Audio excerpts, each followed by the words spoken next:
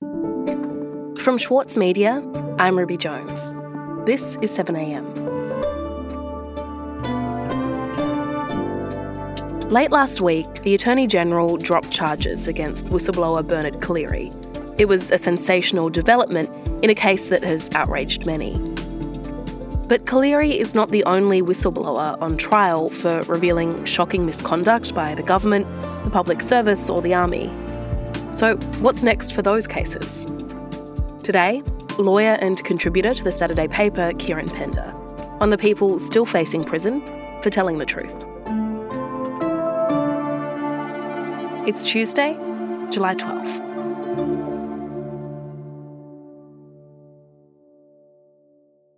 Kieran, last week the Attorney-General, Mark Dreyfus, dropped the case against the whistleblower Bernard Collaery. So could you tell me a bit about the charges against him and what happened? Bernard Collaery and his client, Witness K, are the reason, allegedly, that we know about one of the biggest scandals in recent Australian history. Bernard Collaery and his client, the former ASIS agent, Witness K, face court next month over allegations they revealed information about Australia's secret mission in 2004 to bug East Timor's cabinet room.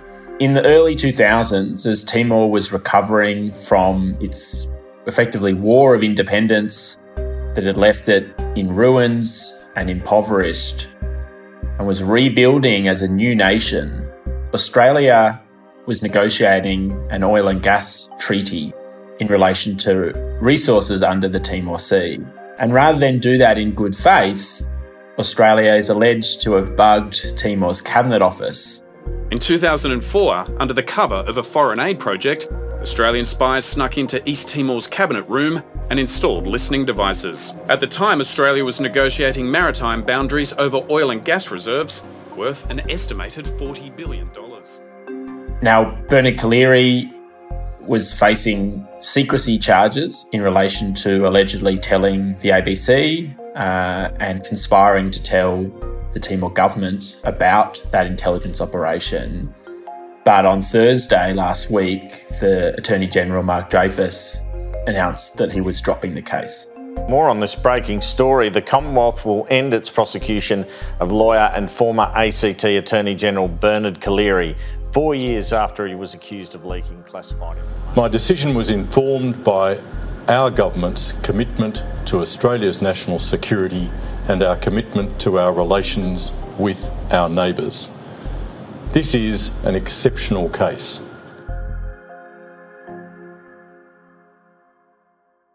But Bernard Collaery is not the only whistleblower on trial right now. There's two more, and one of them, Richard Boyle, is going to be in court very, very soon. Right, so Bernard Collaery is now a free man after years of this case hanging over his head. So that's obviously good news for him, but you're saying that there is a bigger picture here, that there are other whistleblowers who are still on trial. So can you tell me more about that, about Richard Boyle? What did he blow the whistle on? Richard Boyle was working at the tax office, the ATO, in Adelaide, and he became uneasy with the way it was handling a debt recovery against small businesses. We are failing to action correspondence in a timely manner. He was really concerned that the tax office was misusing its powers, and so he spoke up. And we are making incorrect decisions, and we are not following through and making sure that people's debt is correct. And he did that by playing by the rules. The rules say you speak up internally under a law called the Public Interest Disclosure Act, or the PID Act. And that law sets out these pathways for speaking up about wrongdoing, corruption, misuse of power to someone within your department if you work in government. It's highly unethical for me to be garnishing a person and taking money out of their bank account if their debt is incorrect.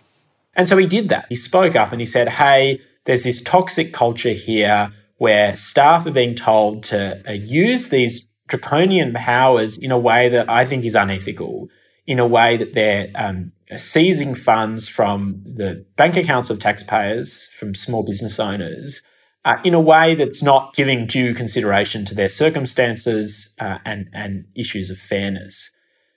And the ATO said, no, nothing to see here. they rejected that internal disclosure. Okay, so Richard Boyle, he sees what he thinks is unethical behaviour and a toxic culture at the tax office, and so he makes an internal report about what he's observing, but it doesn't go anywhere, and the ATO says that there has been no wrongdoing. So what does Richard Boyle do then? Does he try and raise these issues even further? Exactly. So again, he's trying to play by the rules. He's concerned about this. So he goes to the Tax Ombudsman, the Inspector General of Taxation, and raises these concerns again, and again, nothing happens. But in the meantime, the tax office tried to silence Richard Boyle. There'd been some code of conduct allegations made against him, and they offered him a settlement deal for it to go away if he signed an NDA, a non-disclosure agreement. And that left him exasperated and worried that he wouldn't be able to raise awareness. And so he went to the media. And so what was the impact then of this reporting, of these public allegations about the way the ATO is operating and the effects of this debt recovery program that Richard Boyle had been so concerned about? So eventually, Boyle was vindicated. It took some time. It took almost 18 months, in fact. But eventually, the Inspector General released a report that found that the ATO's use of garnishee notices had been problematic in certain areas, particularly in the Adelaide office where Boyle worked. And so you think this is a happy ending, wrongdoings disclosed, someone courageous speaks up, and it's identified and addressed. But this isn't a happy ending because in the interim, before those reports had come out that had vindicated the concerns that Richard Boyle had addressed, he was charged with a range of criminal offences relating to that whistleblowing. And he faces a lengthy term of imprisonment if he's convicted. But it's important to say he's pleaded not guilty. Okay, so Kieran, it sounds like Richard Boyle tried to go through the proper internal processes, but when nothing came of that, he felt he had to go public. And even when he did, some of what he alleged seems to have been pretty accurate. So if he did all of that, if he followed the rules and then ultimately was right in what he said, why is he still being prosecuted? Richard Boyle is on trial for telling the truth. He's facing a whole range of charges.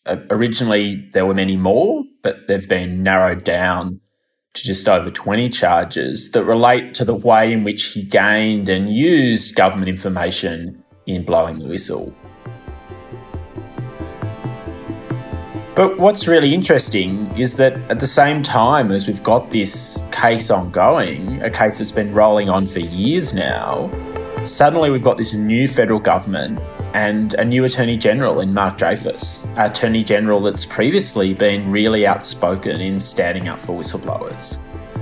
And so there's an alternative. Just as the Attorney General intervened in the Collaery case, he could do that in the Boyle case too, and add another whistleblower, David McBride, who raised awareness about the potential war crimes being committed by Australian forces in Afghanistan, to the list as well. We'll be back after this.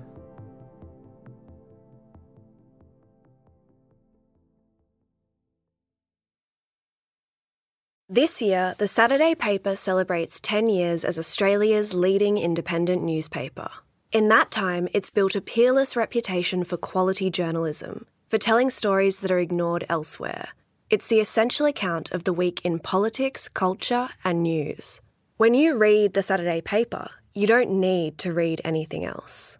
Subscribe today from just $2.10 per week. Visit thesaturdaypaper.com.au/subscribe. The Saturday Paper, the whole story. As a 7am listener, you're already familiar with many of the journalists who work for the Saturday Paper. For a limited time, subscribe to Australia's leading independent news source, the Saturday Paper, and you'll receive the Saturday Paper's stainless steel coffee cup, made in collaboration with Fresco, for free. Subscribe from just $2.10 a week. Simply visit thesaturdaypaper.com.au/offer. Kieran, Mark Dreyfus, the new Attorney General, has the power to change things for Richard Boyle, and he's recently intervened in the Collaery case quite sensationally. So is there the possibility that he will do the same for Richard Boyle? He'll abandon the prosecution against him? It's not all that clear. The Attorney General has repeatedly said that the Bernard Collaery case was exceptional, and he said that again on Thursday when he dropped the case. And just recently, he sent a letter to outgoing Senator Rex Patrick, who's long been a vocal advocate for whistleblowers, and he told Patrick that he thought in relation to the Boyle case that the Commonwealth Director of Public Prosecution was independent and should be left to proceed with such things independently, and that Dreyfus's power to discontinue proceedings is reserved for very unusual and exceptional circumstances. So reading between the tea leaves of that letter, which Rex Patrick posted on Twitter, it didn't look as if the Attorney General was intending to intervene in the Boyle case or potentially as well the McBride case.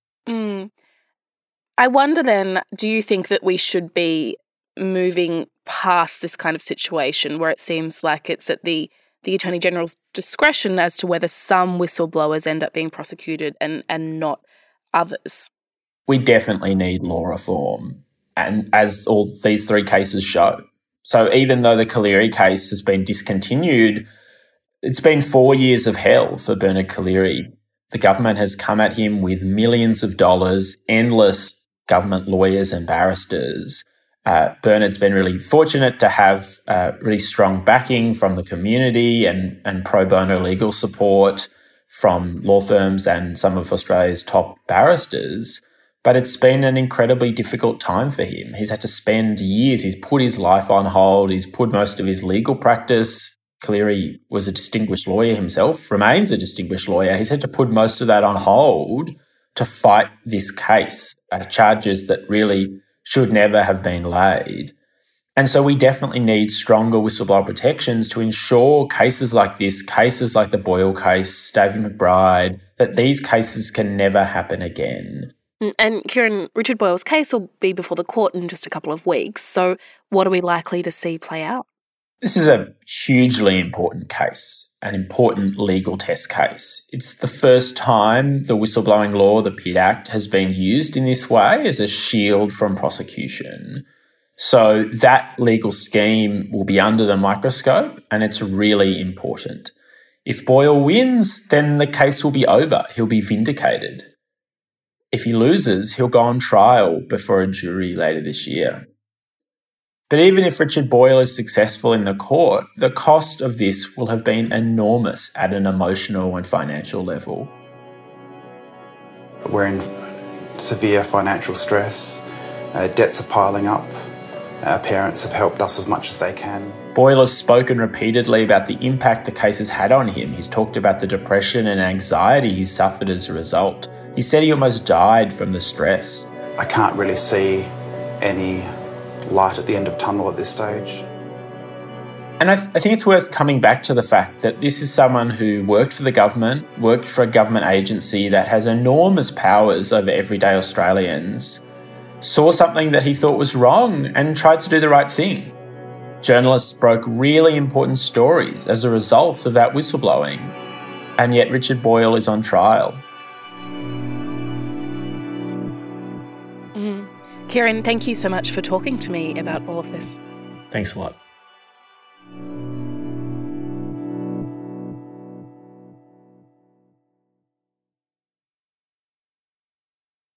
The City of London in Andrew O'Hagan's latest novel is crumbling. But don't mistake this for pessimism. Instead, the author insists it's a necessary process for a better future. Change doesn't just happen because it's time for a change. Change has to be forced. We live in the end not in countries that are settled places, they're just imagined communities. I'm Michael Williams, and on this week's Read This, I sit down with Andrew O'Hagan to discuss his latest, Caledonian Road. Listen wherever you get your podcasts.